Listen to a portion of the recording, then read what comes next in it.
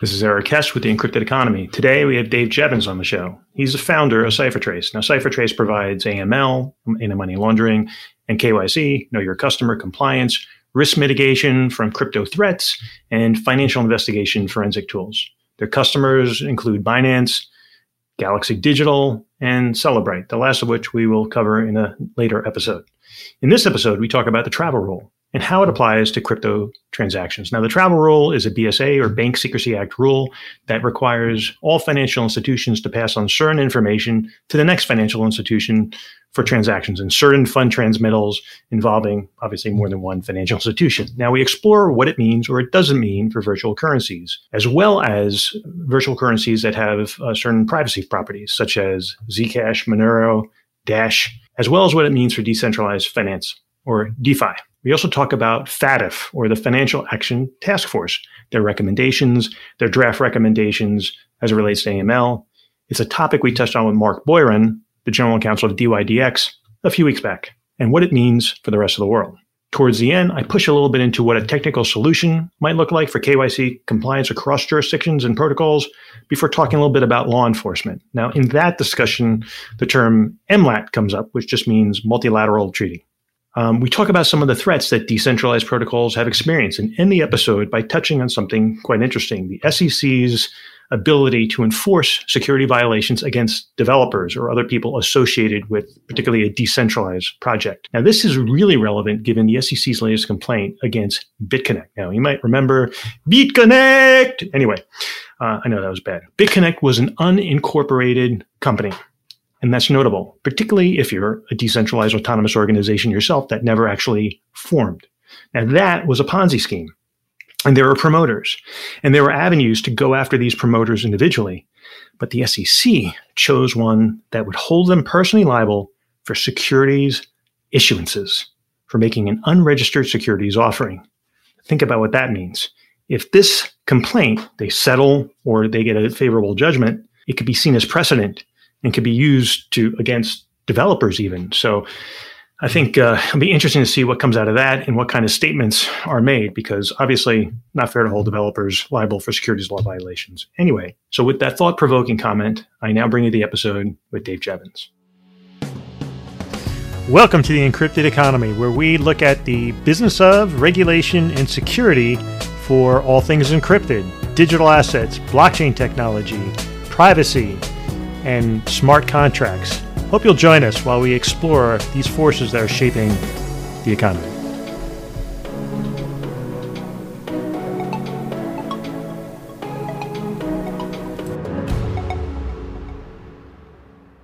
All right, so this is Eric Hess with the Encrypted Economy, and today I'm fortunate enough to have Dave Jevans, CEO of CipherTrace, on the podcast. Dave, welcome to the show. Hey, Eric, it's great to be here. So, Dave, why don't you give us a little bit of background on how you got to where you are today? My background is a master's degree in computer science. I started out at Apple and then moved into startups. And I've done 3 different startups that are all about encryption and security and selling into the financial services markets. I got interested in virtual currencies as they were probably about 1999. And in 2000, I went to the Financial Cryptography Conference, which was it's always held in the Caribbean on the tax efficient islands, if you will. So this time it was on Anguilla. And I got to meet the eGold guys, DigiCash folks, the Zero Knowledge team from Montreal that eventually some of those were involved in kind of what we see today as zero knowledge proofs. So that got me pretty hooked on the early days of crypto. 9 years later, Bitcoin came out. And within a year or two, I was like, okay, this is the one that's finally going to actually make it happen. Wow, quite the history. Mine doesn't go back nearly that far, but I was in the financial services space. So oftentimes at this point in the podcast, I ask for like a personal experience that, a single experience defining maybe your values or your worldview. That's a difficult one, I would say. I've traveled all over the world. I was born in the Middle East to British parents. I think seeing the world that way and different values and struggles that some folks have in different countries around moving money and financial policy and borders and things kind of created my view around how people should be able to have freedom to move around the world, and that includes their finances. Well, great. So today we're going to be talking about what CipherTrace does, and more importantly, the travel rule, virtual currencies, and how we're dealing with AML in these digital asset markets. So why don't we start off with the travel rule? Maybe just review again for the listeners sort of the core elements of it and how it impacts virtual currencies. So the travel rule has been in place in the United States for many years, and it's rolling out across the world now. Basically, what it does is it makes cryptocurrency companies, so exchanges, trading desks, look a little bit more like banks. So the idea is that when currency is moved from one, let's say an exchange to another exchange, they will have to send the name and account information of who's sending the funds and who's receiving them. And both sides will have to store it and then perform sanction screening and other money laundering checks on those funds.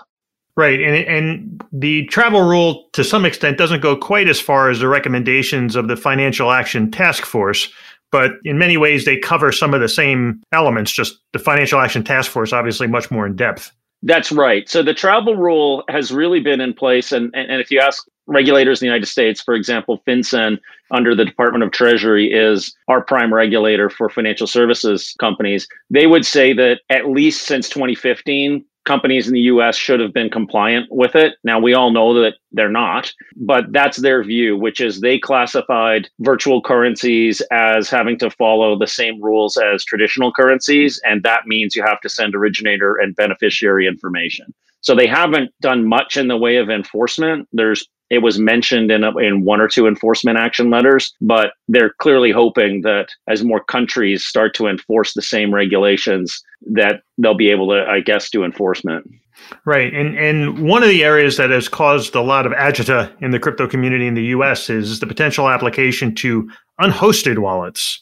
Right. I don't see that that's going to happen. I don't think it's feasible. The recommendations, at least from the Financial Action Task Force, as well as a number of other jurisdictions, are that if you're sending funds to an unhosted wallet, you still have to ask the customer the name of who you're sending it to and record that. But it doesn't impact the travel rule. Like, you don't have to send that information to people. Right. But even in the context of the FATF rules, you would still have to collect it. Right. You still have to collect it. So now there's a close connection, obviously, between the U.S. and the Financial Action Task Force. U.S. Treasury effectively, it's a brainchild or emanated from it. And as FATF moves forward on these recommendations and issues this guidance, what does this really mean for the rest of the world? Well, the Financial Action Task Force is not a regulator. It's a group of regulators. There's 190 countries who participate in the FATF meetings. On the virtual currency side, I would say probably there's 70 or 80 regular attendees to the meetings, sometimes more. What they do is they make recommendations on regulations. It's up to each country to actually write their own rules. Now, FATF obviously puts pressure on countries, so they maintain blacklists and gray lists of countries that they deem to not have adequate anti-money laundering regulations and enforcement. So they have a lot of power, if you will. I mean, it's a bit of a name and shame game, but every country pays attention to what FATF is doing in this area. So what I think you'll see is that a much broader rollout of these types of requirements over 2021 and into 2022. And you and I talked a little bit about the sunrise issues that this raises. Do you want to develop on that a little bit? Yeah. So the sunrise problem is this. As we all know, in every different time zone around the world, in every different country, the sun comes up at a different time every morning. Each country is just different. Same with regulations. So regulations in the US are implemented already. They're not implemented, let's say, for example, in France. They're implemented in Singapore, but they're not yet implemented in Japan. So this creates a big problem when what you're talking about is moving information between exchanges or other virtual asset service providers, because one might be in a regulated area where you have to send and receive the information. The other country hasn't implemented those regulations. So what does that mean? Does that mean your customers can't send crypto from your country, let's say the US, to France? I mean, technically, that's what it means. So there's this problem of rolling regulation and it not being homogenized around the world. So that's the sunrise problem, is Do you wait till every country has the same regulation, or do you start enforcement soon? And then what does that mean as far as funds flow? Right. So as it relates to FATF, they've been issuing guidance. FATF goes back, decades for sure. I think it was I forget the year that it started, but I know it's decades old. Has the Sunrise issue been an issue before in a non-virtual currency context? Yes, it has been an issue before. It took several years to get it solved. So there was some regulatory forbearance, we call it, which basically means even if it's a regulatory requirement, people give companies a year or two or three to before they start fining them. Where it happened was when the SWIFT payment network for wire transfers came up. And so the travel rule was effectively put on that, which is, if you send money and a wire transfer from one bank account to another, the name of both the originator, their account number, and the beneficiary and their account number goes along with the payments and is stored by both banks.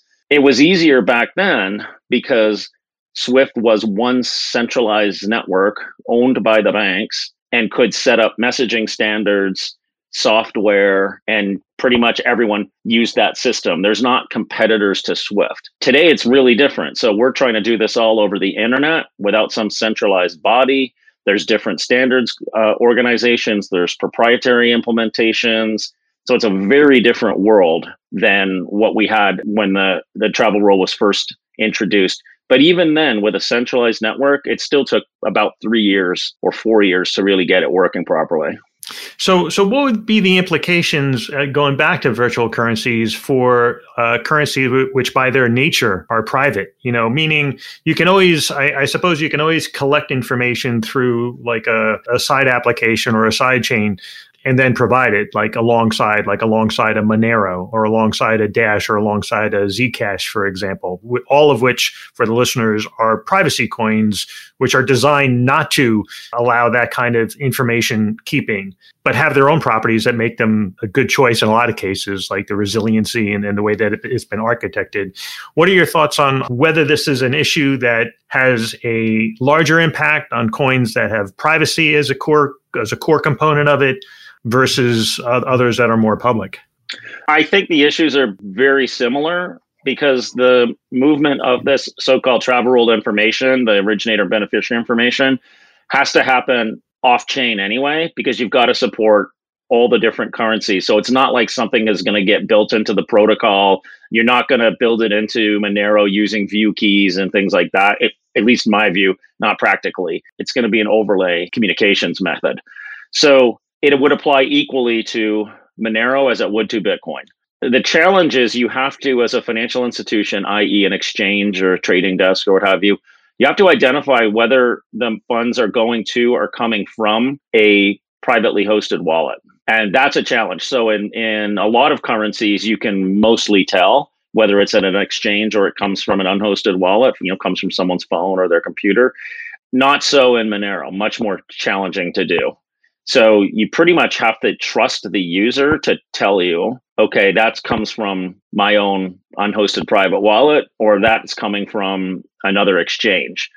I think this will have an impact potentially on the number of exchanges that end up supporting those currencies. Because if they can't trust their users, let's say, or they feel like, oh, every single user says it's coming from a private unhosted wallet, they may end up not accepting inbound or outbound transactions for those privacy coins. So that's what I foresee as one potential issue.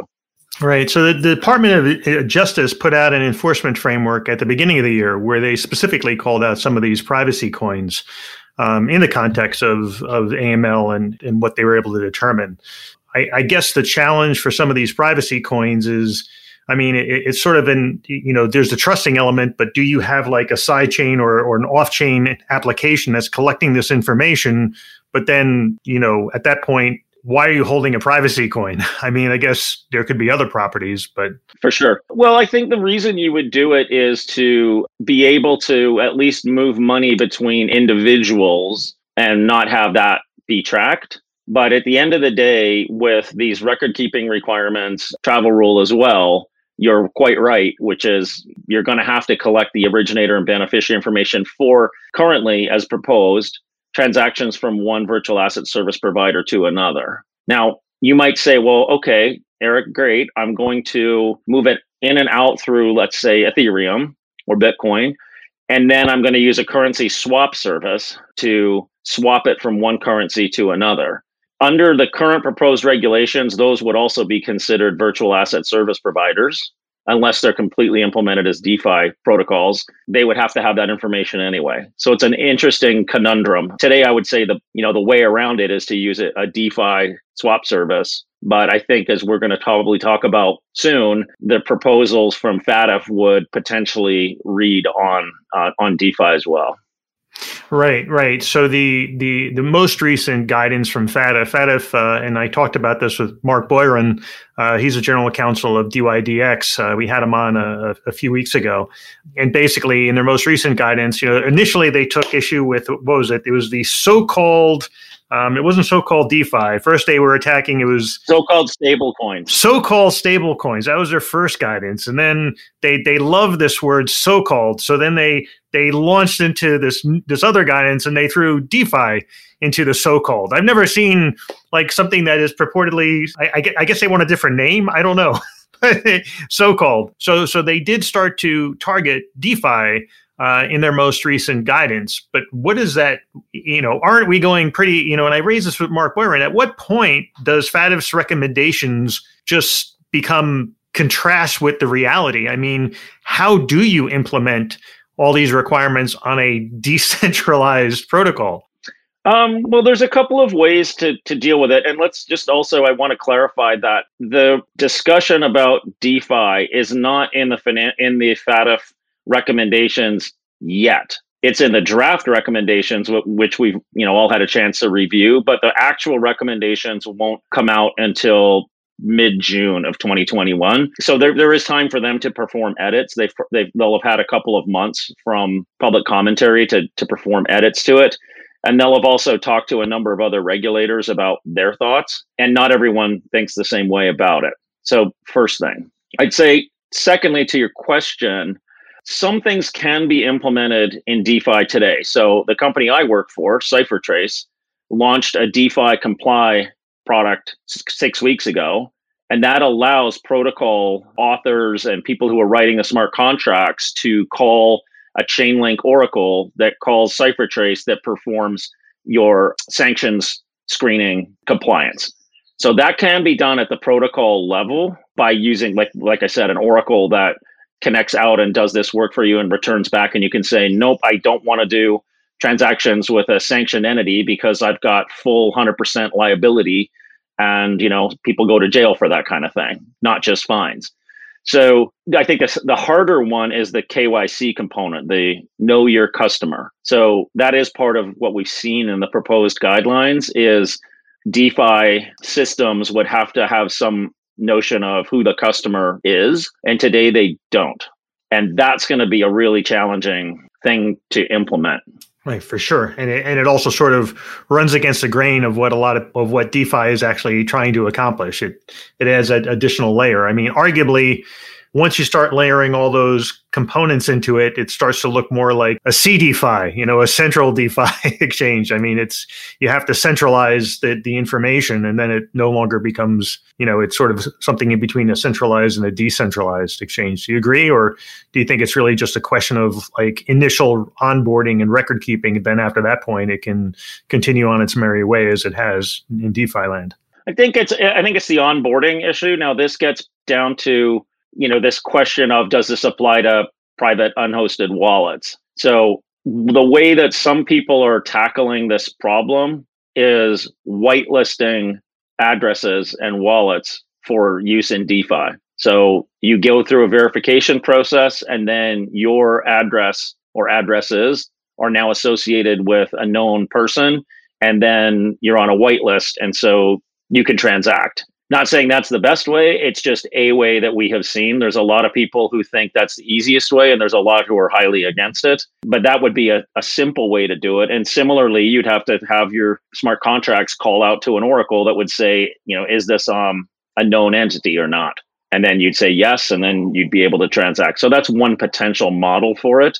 You could also imagine a better one would be decentralizing that perhaps and saying having attestation bodies that say, I've checked, I know this person is real. I put it on a blockchain that so you can look up their addresses and say, yep, we know it's real. And if someone needs to go look up the true name of that person, let's say, if there's a criminal investigation, then law enforcement would know who to call and subpoena to get that name. So you wouldn't have people's names flying around all over the blockchain. So that's another proposal. Right. And then I guess there'd be some sensitivity as to whatever body would be holding all that information. So I guess the first proposal is more just in the way of whitelisting an address, but nothing more, and thus preserving the privacy, after that initial work was done, right? Mm-hmm. So presumably they would collect the information, and then they would potentially, I guess there's different options. They could destroy it. They could put it in like cold storage or something to that effect, like, whatever privacy enhancement they need to do to protect it. And then I guess in the second one, it's certainly a slightly more onerous one where part of the mandate of that enterprise would be or that oracle would be to hold all that information. But the difference being is that it would be more readily accessible by potentially law enforcement or even people who wanted to do, or organizations that needed to do greater KYC. Is that sort of the distinction between the two that you raised?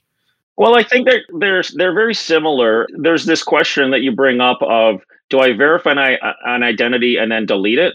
Or do I keep it around and then it's available upon request? This really gets down to what the guidance is going to be and then which countries choose to implement what part of it. So if countries decide that DeFi systems have to do the same thing similar to the travel rule, so have to record the name of who's ever on each side of the transaction, you've got a record keeping problem anyway. So I'm not sure that saying someone checked it and then threw it away is going to meet the obligation, because the thing is not just, if you check that someone exists and then you delete it, why bother? It does nothing. And I think, it accomplishes nothing. If you look at the history of this whole anti-money laundering thing, it's traditionally been reliant on recording the names of people, having some identity verification. I look at a driver's license, what have you. I store it, and then if there is an investigation, I can, I know who to go talk to. Secondarily, it's about screening. That's looking for names and addresses of known folks that shouldn't be doing transactions. So, if you're in certain country or you're a known financial criminal. So it's really about name scanning. So again, I don't see how it accomplishes anything without somebody storing that information and somebody having to do some kind of scan on it. So the distinction between the whitelisting and the second example would be simply the availability of the information. In one case, potentially you have a way of auditing it or gaining some assurances that the whitelist is accurate, but it isn't necessarily made available, but the process is trusted. Potentially in the other case, in either case, but they could be potentially subject to subpoena. But considering that it probably wouldn't be located across all jurisdictions, it'd probably be in one jurisdiction, and thus the subpoena power would be limited in other jurisdictions, might be a tendency to kind of locate it in a more law enforcement remote jurisdiction, no? But still trusted. That's right. So the whitelisting thing, where I've seen it most being talked about, is for institutional trading on DeFi platforms. So you can do it reasonably well because you'll say, well, okay, I know that's this bank or this trading company. So those lists are not very big, and you don't necessarily have to know the name of the actual beneficial owner. You just know that it came from that institution based on the whitelist. So then if there is an investigation, then the law enforcement folks go to that institution and subpoena them. So that doesn't scale globally. That doesn't work, in my opinion, for retail customers. It's been more proposed just for these, institutional transactions where you might transact with 10 other trading firms or 100, but it's not going to be thousands or, millions. Got it. So it could be a sharing of a whitelist, and then maybe through something like a zero knowledge proof, there's an inquiry: is this address on the list? You either get back it is or it isn't, and you can't get any other information. You can't get access to the database. You can just do a query on it. Right. Yeah. There wouldn't be a centralized database in that, or a blockchain or anything like that. And in the whitelist case, it's basically It's the same way it is today. Each exchange knows who their customers are, and every exchange knows their deposit addresses that they've assigned to them and any sending addresses that were used as well, and records the transaction information. So that's happens today everywhere. What you point out though, Eric, is this what we call regulatory arbitrage. So you are quite right that if this type of regulation happens in the way that it's been proposed by FATF, you will likely see a lot of DeFi projects move into jurisdictions that don't have those requirements. And Right. we've already seen that in today's crypto world. You see that all the time where you've got exchanges that might operate out of Singapore in the United States, but register in Seychelles. As long as you're not servicing citizens of that country, virtually have no AML requirements. Right. Right. Well, I mean, you could also see, so sort of breaking it down, because I find this fascinating, as I'm sure you do. Breaking it down, you have the central exchanges; they're well positioned for this, arguably, right?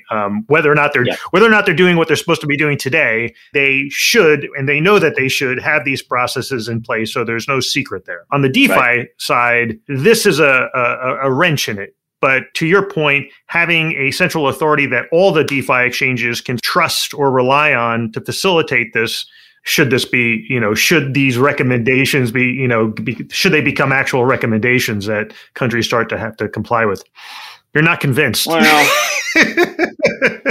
I'm not big on the idea of a giant central database for the world of everybody's names and crypto addresses, to be honest. So I don't think it has to be built that way. I think you can certainly have numerous different identity or compliance oracles out there.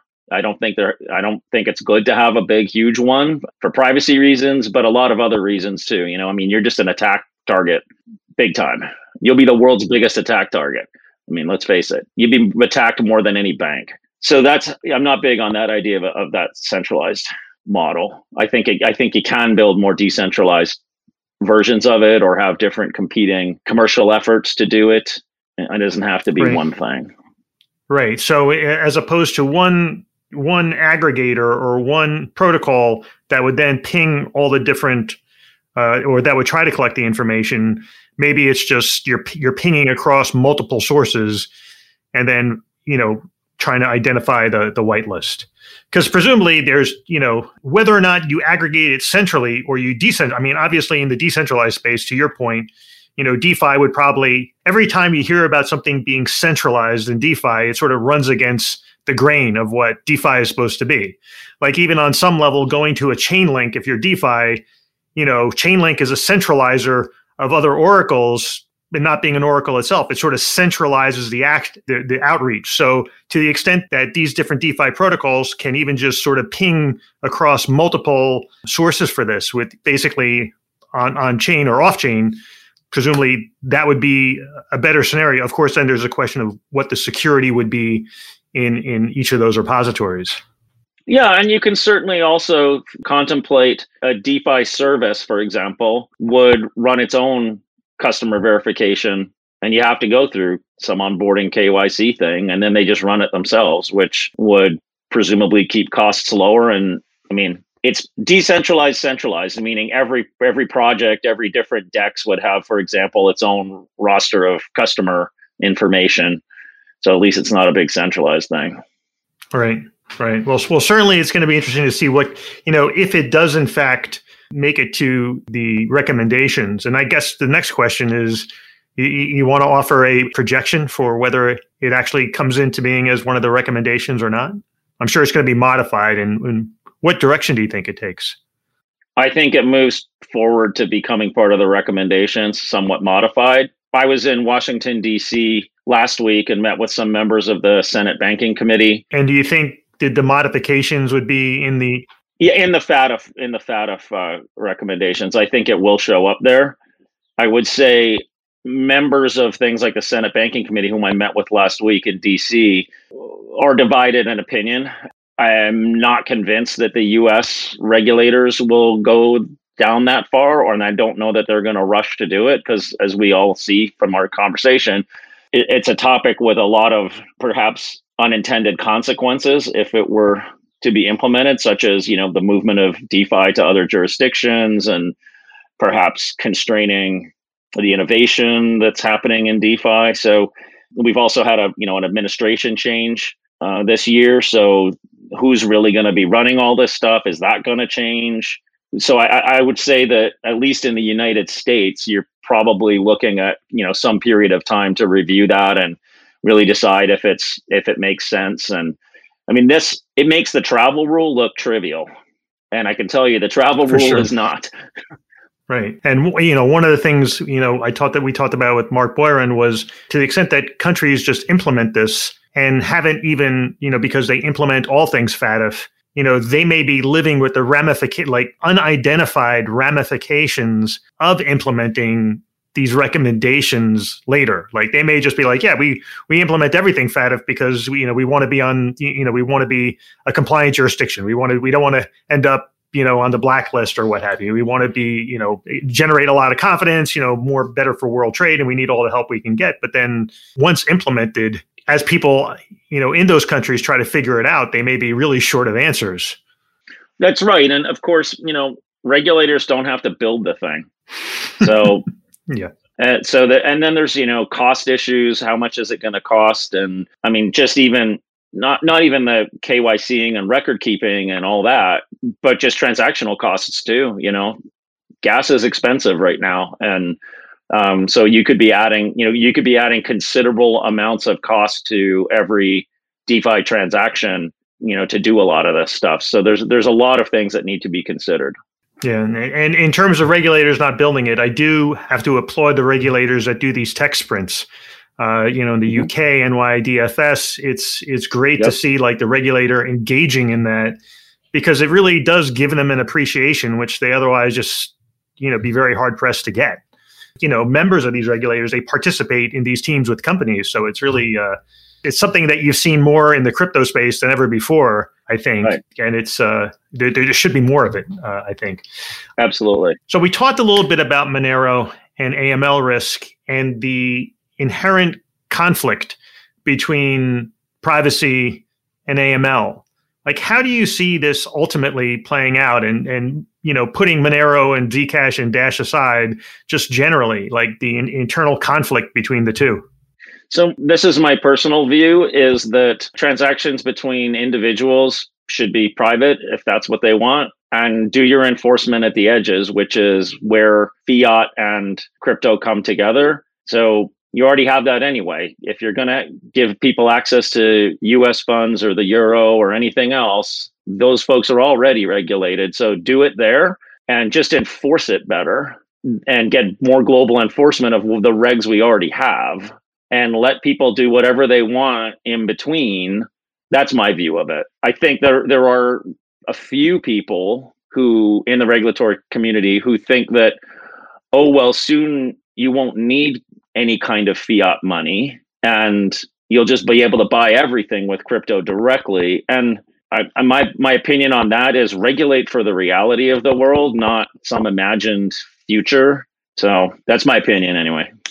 And so do you think that there is a greater risk that the regulators should be focusing more on? I mean, you just said, hey, they should be focusing on implementing what we have in place today. But where do you think the emphasis should be, as opposed to where do you think the risks actually are, whether it's in the crypto space or otherwise, as it relates to money laundering? Again, I think it's all at the endpoints. How do moving money in and out of the system. So make sure that you're actually doing enforcement of the rules that you have, and make sure that jurisdictions around the world are doing the same thing. And that may mean jurisdictional gray listing, blacklisting, et cetera. There may be jurisdictions where all the bad guys flock to, and those will be identifiable, and it'll be like the world is today. I'm just not convinced we need tons more regulation. I would like to see, better enforcement of what we already have, and then an auditing of it and all that kind of thing. And then the other thing, what I'd really like to see is, I think a better solution than a lot of this stuff is, if the problem is, for example, law enforcement needs to do investigations, figure out how you make subpoenas and MLATs electronic so that can be done quickly and you can get that information, and you're not spraying, citizens' information all over the world to people that you don't know who they are, and just relying on a 3-month MLAT process to be able to do a subpoena, and then the bad guys are long gone. This is, again, Dave Jevans at CipherTrace, personal opinion. No, I definitely I see some of that as well. Honestly, the process for these inquiries can often be kind of rough, and sometimes you might be in a jurisdiction where that request is made, but it could be a central exchange or otherwise. They need to protect their own legal interests as well. So let's say you get a request from a provincial German regulator, because of course in Germany it's not even federal; it's often very provincially focused. Right. And let's say you get that request, but you're based in another jurisdiction and it's coming from Germany. The rational counter might be, yeah, we want to give you the information, but we're not subject to, even if you're in Germany, you may not be even within that province, right? Or so the logical response may be, well, in order to protect ourselves, can you please route this request through an authority that we are subject to? So at least in providing this information, confidentiality agreements typically will say, if we're asked by a regulator, sometimes it's implicit, sometimes it's explicit that the regulator has to have jurisdiction, then we are not subject to these confidentiality obligations. Now, a lot of contracts for, I'd say, central exchanges and the like would probably have even more leeway to release it, but nonetheless, if you're advising an organization that gets a request from, that comes direct, it behooves you to say, hey, can you route it through an entity that actually has authority to do it? You certainly can do it if it's the U.S. You might be like, and you're a foreign jurisdiction, you might be like, okay, the U.S. asks, we're giving it right away. But other jurisdictions, it starts to, where do you draw the line? If you're a central exchange and you're dealing across the world, when do you just willfully give over all this information? Of course, it depends on the request. And when do you draw the line? Like maybe in the US, you don't want to get on their bad side. But even then, it's like, hey, can you route it through an authority that I'm subject to? So at least I'm acting pursuant to a request and pursuant to a jurisdiction. What are your thoughts on that? I think that's generally the way it's done, and that's generally the right way to do it. Is if you're in a jurisdiction, you want to get any kind of request for information from an authority in your jurisdiction, and you're compliant with the privacy requirements and disclosure requirements in your jurisdiction. And that's, what MLATs allow people to do. And you will see you'll also see a lot of variance in how crypto companies, and I'm sure banks as well, operate, which is, some are very strict about that, which is I'm only going to take it from my local, law enforcement or regulator or what have you, enforcement body, typically. And then there's others that, as you say, well, if it's a trusted party and they'll send the information over anyway. And then there's there are some that just ignore it completely and just say, I'm not responding. I'm not in your country. I'm not responding. I don't have to. And so this is back to that whole thing of if you rather than more regulation, enforce what you have, and then make it easier for information requests that are, validated by court orders and, the typical subpoena process, for example, to be done electronically in a more standardized fashion. Groups like Europol and Interpol are very good at helping countries work together to facilitate those type of international requests for information, and those bodies do an amazing job of it, but it's far from perfect, and it really depends on the company that you're dealing with to some extent. Right, and I'm guessing, in your view, FATF probably wouldn't be the right organization to try to create a greater efficiency across jurisdictions for these information requests. Or maybe you think they would be. There's certainly a central authority. The question is whether they've never really stepped into that kind of role before. Correct me if I'm wrong. And sort of mandating a particular kind of, I stopped. I was ceding the floor to you on that one. It's not, in my view, it's not a regulator's job to do that. It's more on the law enforcement side of things to do that. The financial enforcement, not the regulators. It's the enforcers, and it's it's law enforcement who needs to put the investment in. It's not about writing more requirements. It's about working together to build some standards, for example. Now, I have met with a number of different startups that are trying to build something in this area, and I applaud that work. I think it's a long, hard road, though. It's going to take a lot of work to try to get that done. And let's be honest, law enforcement agencies are generally not rolling in cash. Right. And then, and they generally aren't lobbying to their government agencies to try to get laws changed around how you exchange information between other countries and things like that. So while I'd like to see that rather than, again, spraying people's information all over the world, I just think it's going to take a long time. I was advising a client in a jurisdiction, and the request was made, and we finally were able to get the request, the jurisdiction from where the request came, to sync up with the jurisdiction where we were located. And so you'd think everything was fine.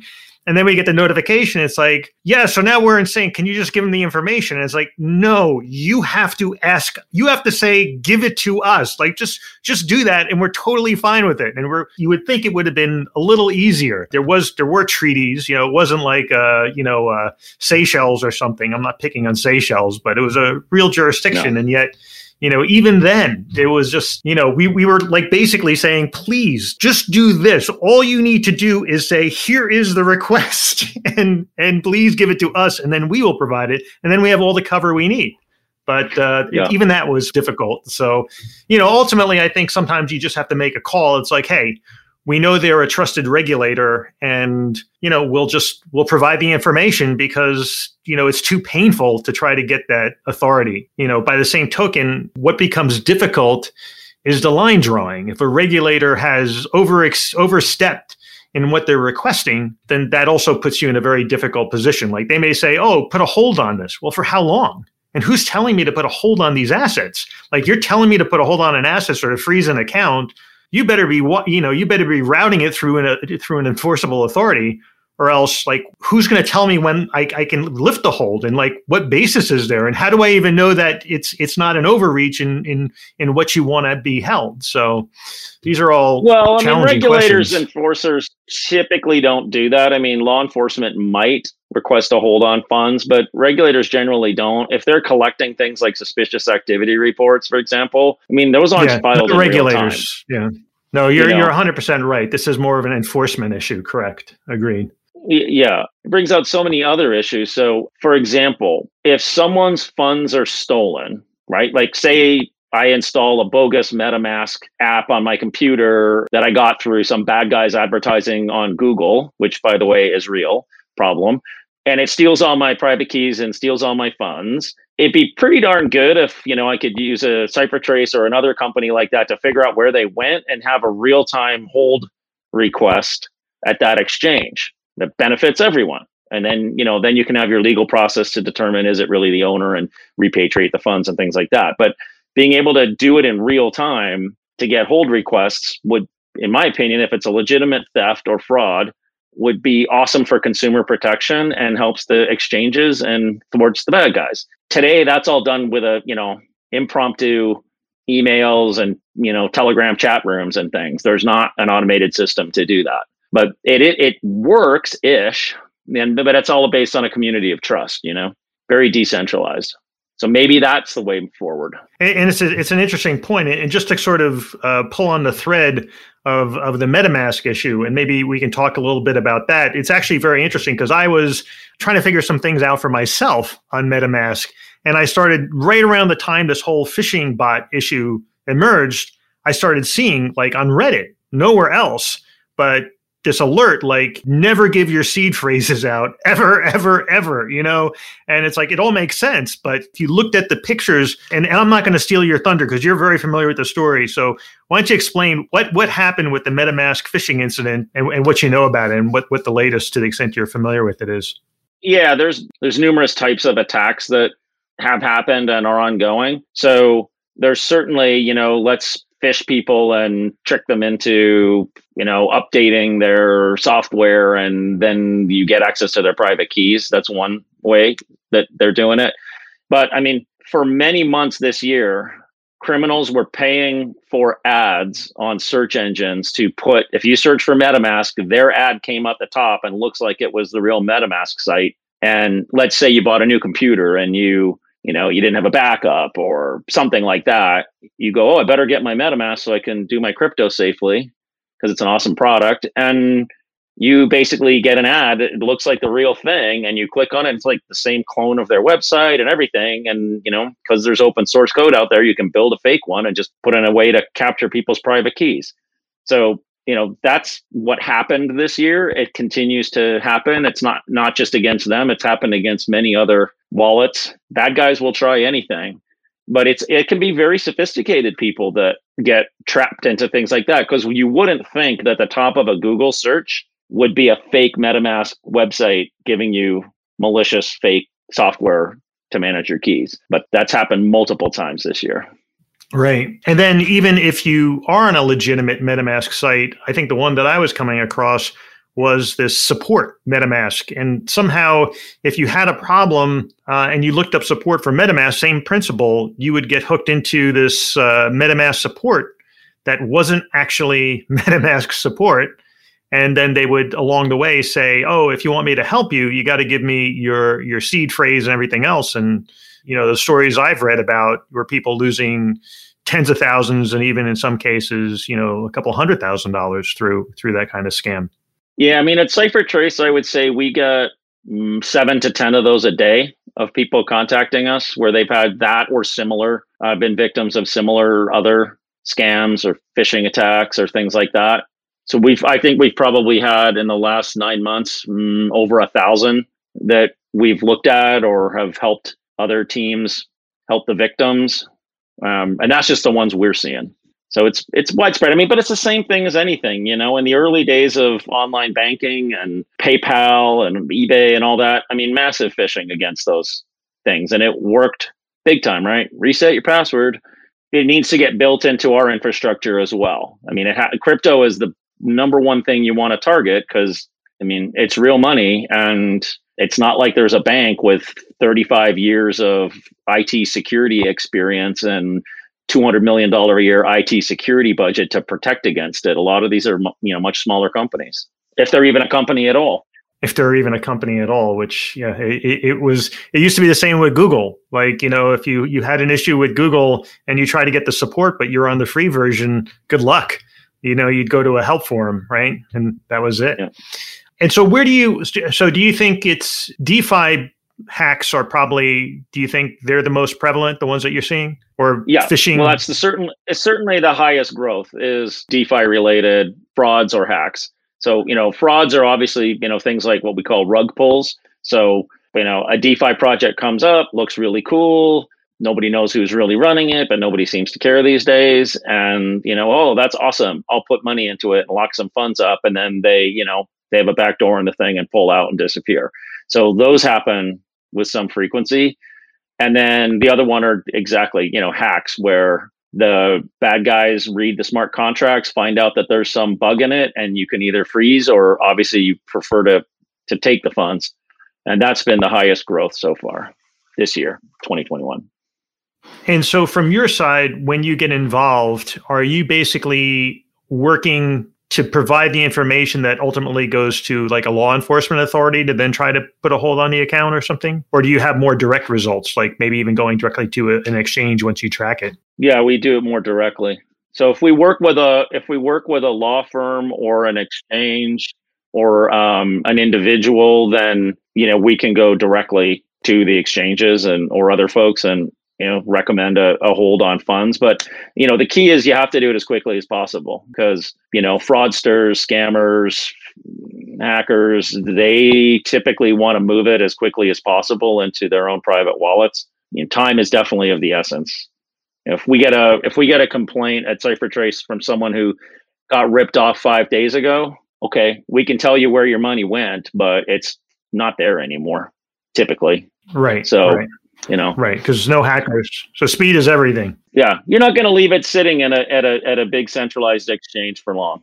No, for sure. So great. Listen, before we break, is there anything that I haven't asked you that maybe we should touch on a little bit before we close the episode? Yeah, I'd just like to mention briefly around just back to the regulations and the proposals. And I know you've talked about this before, but another concern that I have is the proposed regulation on developers of DeFi products. if it's, let's say if it's a company like Uniswap that has tons of venture capital behind it, I get it. That's, you have somewhere to go. But what if it's, three smart people who write some software and unleash it in the world? I'm not in favor of software regulation. Early in my career, I was dealing with the tail end of what we call the crypto wars. So basically, back in the 90s, at least in the United States, encryption software was regulated under an arms control ITAR regulation. And that meant you could not export strong cryptography outside of the United States unless it was certain specific types of companies. And that just drove all the innovation outside of the country. And we actually had to import our crypto from Australia. And eventually that stuff all got overturned. But again, unintended consequences. So I'm not in favor of regulating software. I mean, back in those days, people were wearing T-shirts with the RSA algorithm printed on and walking, going in, traveling internationally just to say, this is so stupid. I can, in 400 characters, and I can implement a very simple cryptography algorithm that, like, I'm effectively violating arms control. And so I think we have to be very careful in this DeFi world around that, where those regulators start to think about that. We don't want to get in that situation. No, for sure. And that's probably one of the most problematic areas when you talk about regulation, where you start to touch on the creators, the builders who really aren't the ones necessarily profiting to the same extent as like a VC or otherwise. They're just the workers. And if you're going to impose those kinds of penalties on them, that's just, that's how you stifle innovation. So it's a great point. Dave, thanks so much for coming on the show. So if people want to learn more about you or what CipherTrace is doing, where should they go? Well, CipherTrace.com is your best resource. We have an awesome blog there. We also put out quarterly cryptocurrency anti-money laundering reports. The latest one is out now. It just came out a few days ago. It looks at a lot of really interesting things. It's about a 40, 50-page report every quarter. It looks at the major hacks, threats, regulatory issues that are coming up. Sanctions evasion issues are one of the main features, and DeFi issues in the current report. So check us out there and on Twitter. Excellent. Dave, thanks so much. It was great having you on the show. Thanks, Eric. Pleasure.